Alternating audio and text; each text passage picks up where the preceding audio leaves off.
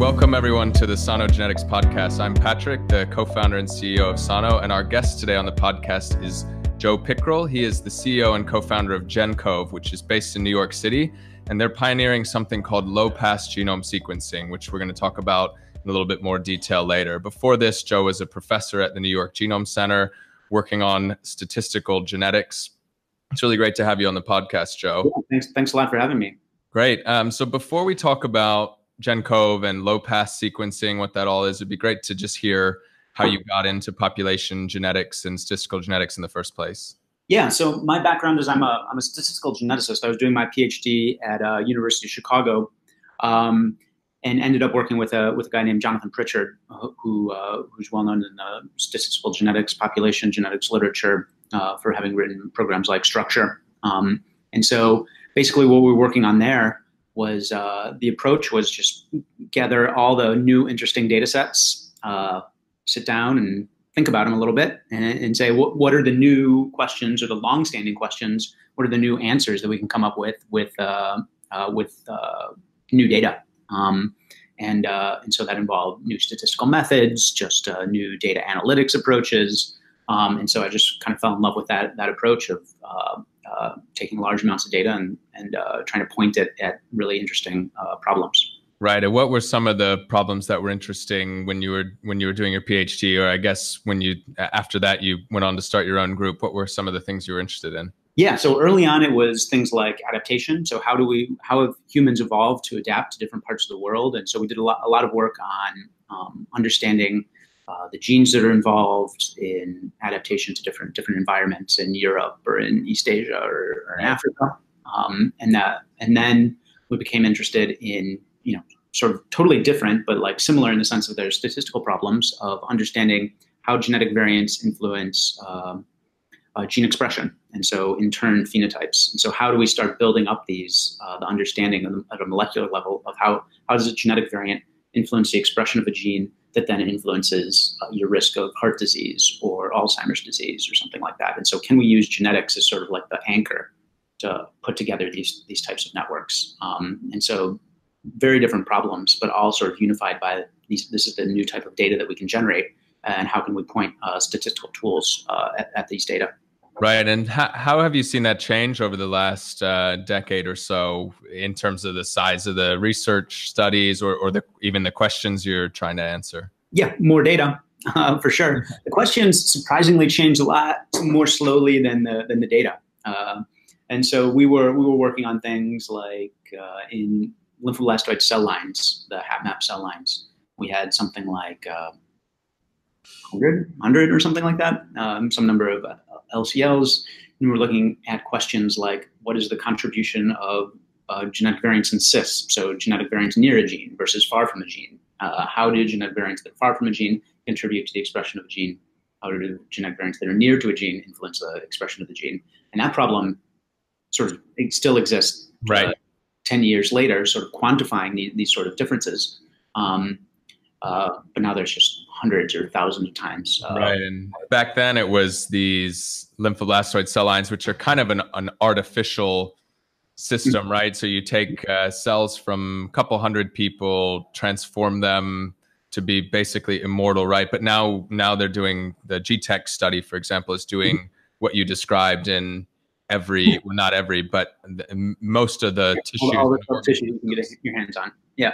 And I think what's been really interesting in that is like we started, and everybody started with this idea of like, all right, we'll map the eQTLs. If we map the eQTLs, then we'll understand how diseases work. And that the genetic variants that influence disease, they'll all be eQTLs, and it'll be sort of obvious that you have Alzheimer's, you have an eQTL in, maybe it's an inflammatory disease. And so you have a eQTL in monocytes, and that's what's causing Alzheimer's. And so you take the Alzheimer's GWAS, you take the eQTL GWAS, you overlap them, boom, biology is solved. And it really didn't turn out that way at all. And like I'd argue that even like it's kind of unclear to me that the eQTL studies that we've done in the last 10 years have really informed biology in any like the biology of disease in any sort of real like transformative way.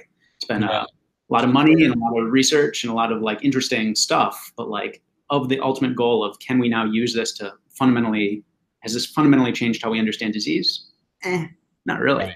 For people who are coming at this from less of a scientific background and more of a interest in personal genomics, would you mind just explaining, because I think it's really important, what an eQTL is and this thought process of genetic variant to change in a gene to then some change on the level of the organism? Yeah. So if you look at the level of an organism, we can identify genetic variants that influence traits. And so I and many other people have sort of tried to quantify of the genetic variants that influence traits, how many of them actually change a protein sequence, like the actual, the structure of your hair or the structure of your blood cells or the actual, like the physical protein thing. sequence.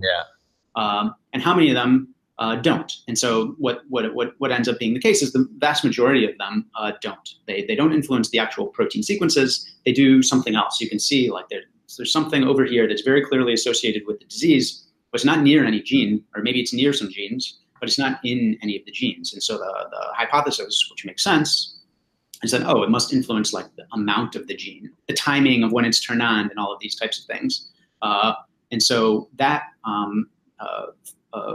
understanding the genetics of how genes are expressed is called expression quantitative trait locus mapping, eQTL mapping. So you find genetic variants that influence these sort of lower level phenotypes of like, is this gene turned on in the brain? At what level is it turned on in the brain? Is it turned on in the blood? At what level is it turned on in the blood? And you can find genetic variants then influence that. And so the idea was, and still is, I think, that now by pushing down to this type of level of like really understanding how genetic variants influence the actual expression of genes, not necessarily their sequence, you get a deeper understanding into these higher level phenotypes like diseases. Right. So the Alzheimer's example you gave, maybe there's something in the immune system. That's the current understanding, right? There's something is a little bit different or off in the immune system that causes buildup of plaques. But I think even on such a simple case, we're still very far from understanding how genetics makes it all the way to something that complex. Things like ApoE, which is like the major, huge determinant of Alzheimer's disease risk. Like, how does it actually work? Don't think we have great ideas. I seem to remember it was probably maybe a year and a half or 2 years ago, you were part of a research paper that looked at selection in modern humans. Is that right? So, and I think this is quite a fascinating concept, and it's related to this conversation about Alzheimer's. But you all were able to find evidence that actually, even in the last 100 years or so, you can detect that humanity is undergoing some genetic changes when most of the things we study are thousands or tens of thousands of years old, right? Like if you think about adaptation to people living in different climates or altitude, or lactose tolerance is the classic one. Can you give just a quick overview of this? Because I remember reading it and thinking how fascinating it was. Yeah, so this is one of these where, again, it's the take new data and apply to old questions. There was this idea of we actually learned about this after the fact, but it was interesting, was this idea from Richard Lewontin, sort of a famous evolutionary biologist from Harvard in the 60s or something. Still around, sorry. But like, that's when he was in his heyday. And he sort of gave this presentation trying to say, how could we really understand the genetics of adaptation? And how do we understand, like, adaptation, again, is basically just the adaptive changes in allele frequency over time, directionally biased changes in allele frequency over time due to some pressure. And he proposed this crazy idea, which is what you should do is get like hundreds of thousands of people and sequence them and follow them through their lifetime and just watch as they drop off. Is it people die over time? Are you more likely to die if you have this genetic variant at age 20 and not this other genetic variant, but what about at age 60? Are you more likely to die if you have this genetic variant and this other genetic variant? And now with resources like the UK Biobank, and we used a Kaiser Permanente, which is a healthcare system, right? Yeah, has made a bunch of data available for research. You can start to actually do exactly that. The sort of crazy idea is no longer totally crazy. And so what we did was just take people, partition them by time. This was in collaboration with Molly Shivorsky at Columbia, partition them based on how old they were and just look and see if there were changes in allele frequency over time, which would be this indication first of mortality. So people are dying at different rates depending on their genotype, but it has implications about natural selection, that these things have been shifting likely over a couple generations.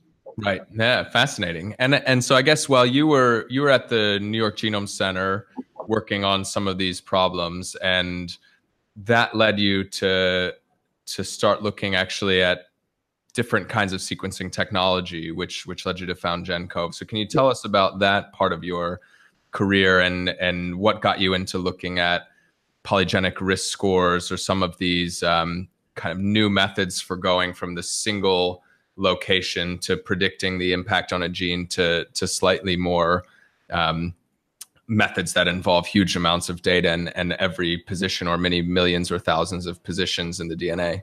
Yeah. So what we were doing at the New York Genome Center is we had the access to the latest and greatest sequencing technologies. I think we bought the Illumina X10 and some of these big sequencing machines, these massive throughput.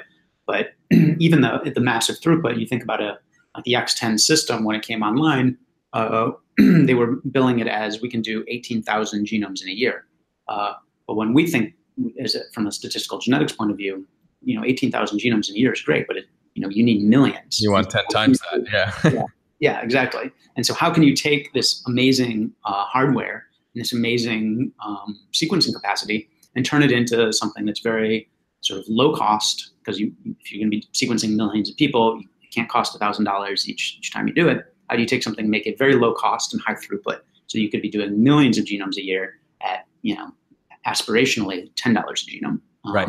And so what we worked on, we saw some ideas in the literature and worked on our own things, which was basically do less sequencing. The simple answer is just do much less sequencing per sample, and then offload all the work to computation. And so we developed some new genotype imputation algorithms, sequence data analysis algorithms that let us dramatically reduce the amount of sequencing done per sample. So our most popular product at Gencove is 0.4x coverage genome, which is so about 40% of the genome gets one sequencing read.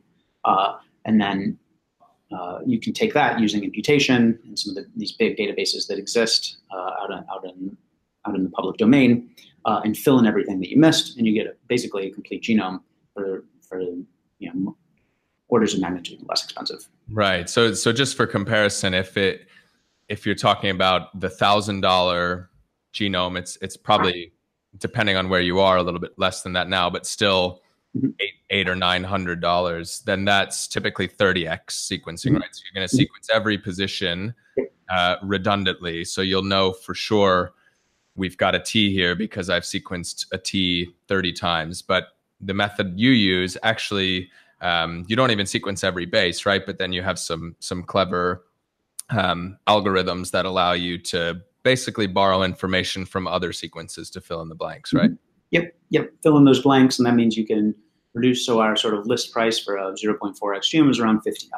So now you're in the price range where you can start to think about doing this at a real scale. And the other advantage, of course, is that instead of doing one at a time, you're doing hundreds or thousands at a time, and so you can churn through these sequences extremely quickly.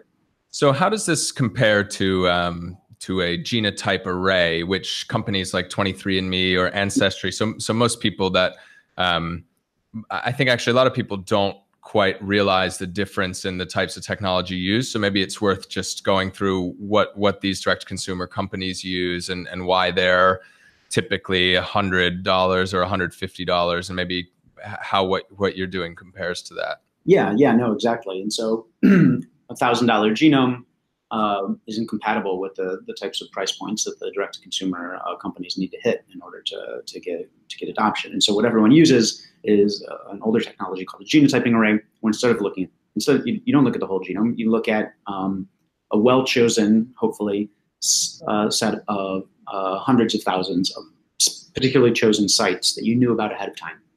And so you can put these on a genotyping array. You hybridize the DNA to that, and some of them light up or not, depending on the genetic variant that's there. And so with a technology like this, you can measure, instead of measuring 3.3 billion bases of somebody's genome, you can measure 100,000 sites, several 100,000 sites, with great accuracy. And that lets you get down to these types of price points that make it compelling for something like a consumer genetics company. And so what we do with sequencing at Gencove, and low-pass sequencing, is we get to those types of price points, but with hundreds of times more data. And so it depends on the application. The real advantage, if you're doing like a genome-wide association study, this amount of data increases your power to identify genetic associations. If you're doing a polygenic risk scores, the increased imputation accuracy allows you to more accurately measure a polygenic risk score. These are the types of advantages of moving to a sequencing-based technology over genotyping technology. Yeah, so there strike me as a couple of really interesting potential advantages to this. My understanding is the genotyping arrays, because like you've said, you've pre-selected things that you know about. Almost by design, you're missing rare things that you didn't know about. So if you have a genetic variant that's arisen in the past couple of generations, then it's probably not going to be captured by one of those chips. So does the low pass sequencing method allow you to pick up some of these things basically that you might have missed otherwise? Yeah, exactly. So especially once you start to get to some sort of scale, if you're we've done these back of the envelope, or sometimes actually actual studies of identifying de novo identification of genetic variation from low-pass sequencing.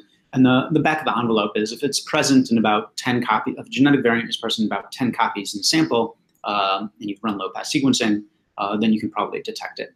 Right. And that's 10 copies in 100 people isn't very low frequency, but 10 copies in 100,000 people is extremely low frequency. And so if a company like Ancestry or 23andMe had started like this, then they'd be there are many millions of samples. They'd be pushing down to very rare variants, and now being able to impute those and call those.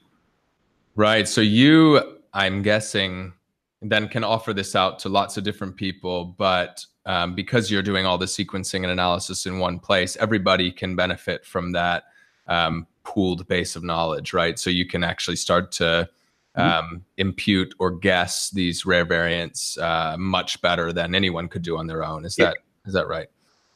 That makes sense.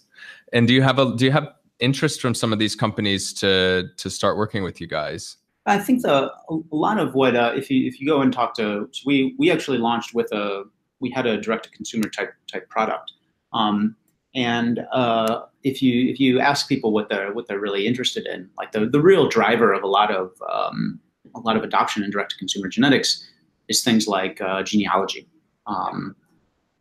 Actually not a lot of the adoption. I think the main driver, I would say, of the adoption of direct to consumer genetics is genealogy. That's why Ancestry DNA is the biggest, right? And not any of the others. Yeah. Yep, exactly. And so if you look at just from a pure, like, is there something that you can do better with low-pass sequencing than genotyping arrays from the perspective of genealogy?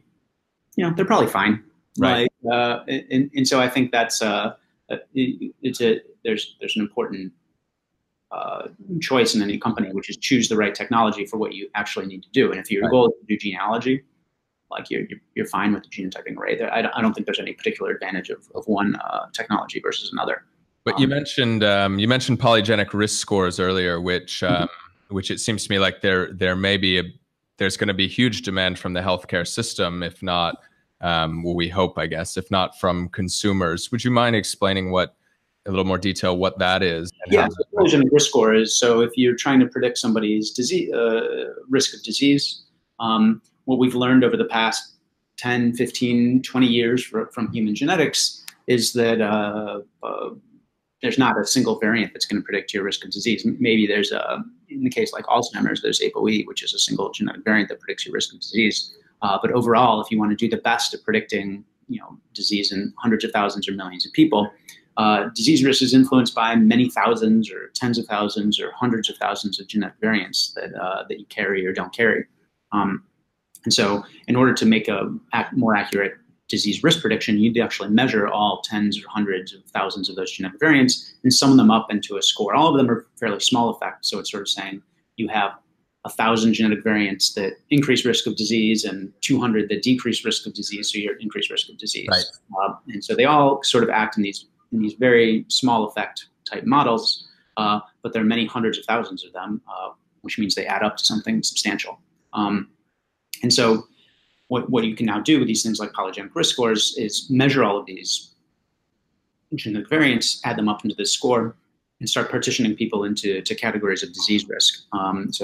You've probably seen the great papers by Sake Kathirison and colleagues, where it's saying the people out in the tails, people with for whatever reason, unluckily ended up with many more disease risk increasing alleles than disease risk decreasing alleles. They end up with much higher risk of disease, and cardiovascular disease, breast cancer, a number of other diseases. Yeah, there seems to be quite a bit of debate as to whether these scores whether and how much utility they're going to add in the healthcare system. Based on my understanding of it, it seems to me like they're going to be a very powerful tool. They may not be life-changing for everyone, but for 2 or 3% of people who do fall into this category, they're often, if you take cardiovascular disease, for example, they're often not obviously affected by any of the other major risk factors. In some cases, they don't have high cholesterol. They don't necessarily have, they're not smoking. They may even be active. But like you said, there's a genetic roll of the dice or a bad flip of the coin that means they've ended up with a really high number of these risk variants compared to non-risk. Yeah, no, totally agree with that. Like, I think a lot of this debate will sort of be resolved just by rolling this stuff out, and there will be these clinical trials. I know they're underway, right. And so just assembling the level of evidence to convince everyone is very different than sort of the level of evidence of a few people, early adopters and people who sort of like try to see where the technology will be in a few years. And so, the medical establishment is fairly conservative in a lot of ways. Yeah. And so that, because people are always trying to sell them a bill of goods that we have this latest technology that'll change your life, and this one will change your life, and that one will change your life. But ultimately, in the end, only a handful of things really catch on. I think polygenic risk scores will end up being very useful. One of the other issues that people often bring up with them is that they don't translate as well across different people with different ethnic backgrounds. Is that something that you all have looked at or worked on? Mm-hmm. Yeah, so we've looked at it a bit. It's really it's a data problem of getting these. I mean, a lot of this is driven by, frankly, the UK Biobank, like the 500,000 people with electronic medical records and genetic data. It's like the perfect data set to train these types of models and evaluate them. It's in the UK. And so biased towards the UK populations. I think there would be a ton of these resources coming online in different countries over the next 5 years even. Some of them are even out now. It seems like every month there's a new national genome project being announced. Yeah, and so as these types of things come online, a lot of the issues about everything being biased towards the UK Biobank just because it's in the UK will start to be resolved.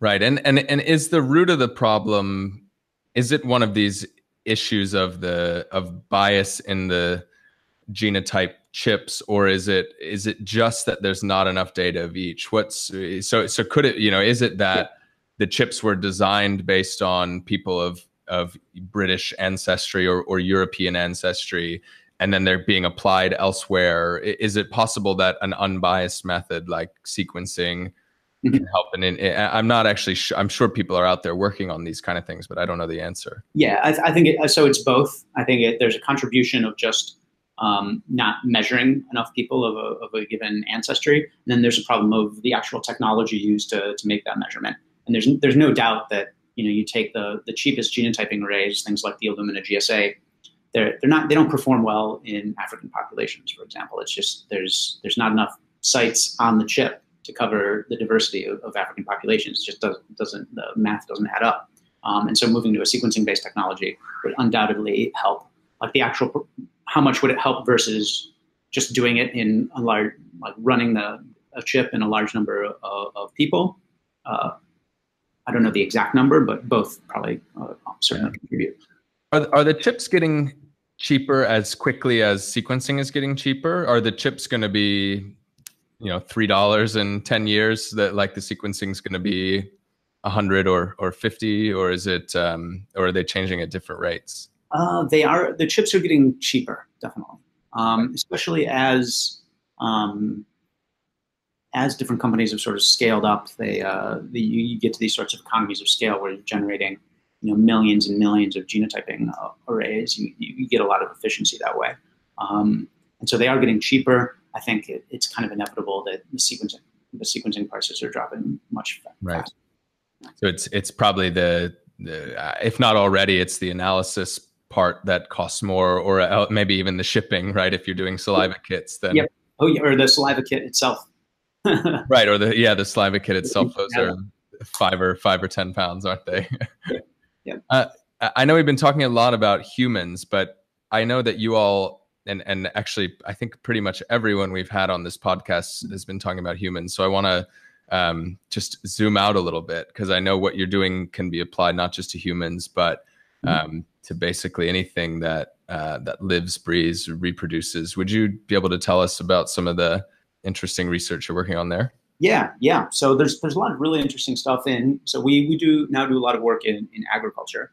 And so genetics, I mean, a lot of the great quantitative geneticists and great population geneticists work in agriculture on, R.A. Fisher analyzing corn plots and things along those lines.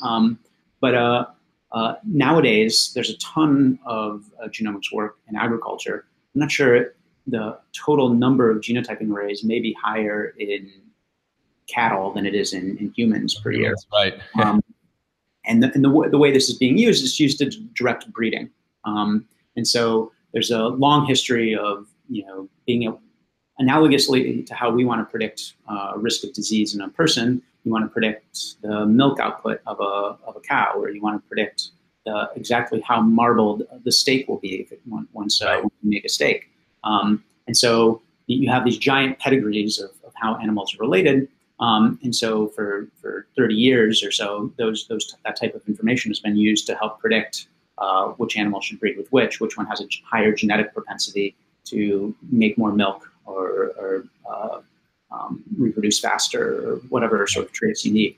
And now genetic information adds a whole new level on top of that. So you can start to actually produce analogously to the polygenic risk scores, because a lot of times there's not one genetic variant that is sort of milk production, production variant. It's the effect of the entire genome.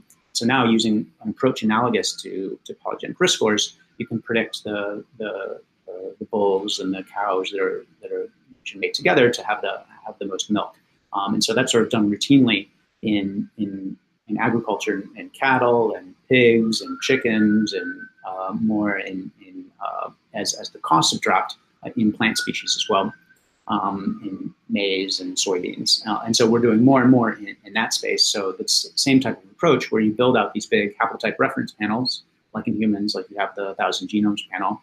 You can generate those now at relatively low cost, and start doing low-pass sequencing in all of these different species as well. And some of these species, they have no genotyping array, so it's not that there's no other option. You want a low-cost, high-throughput technology. Sequencing is the only way to go.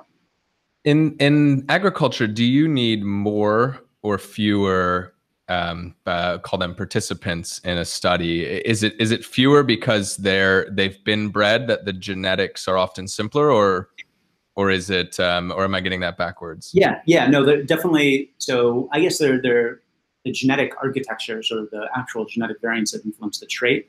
I'm not sure if that's simpler or not, but imputation is certainly easier, right?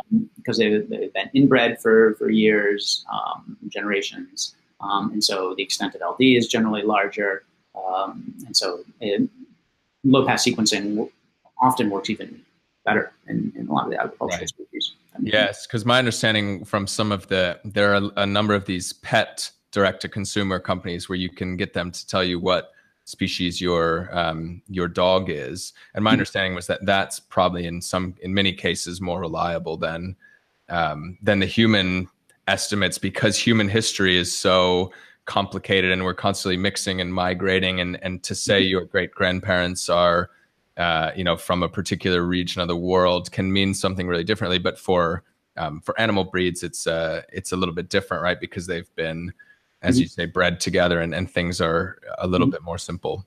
Yep. And so we work with Darwin's Dogs, which is a project out of Eleanor Carlson's lab at the Broad. And we do all the sequencing for them and analytics. And so they're using low-pass sequencing in dogs, and you can definitely tell that the dog breeds, they've been bred to be breeds. And so unlike humans, which are outbred populations, dog breeds are breeds, and so they're much less homozygous, much more inbred.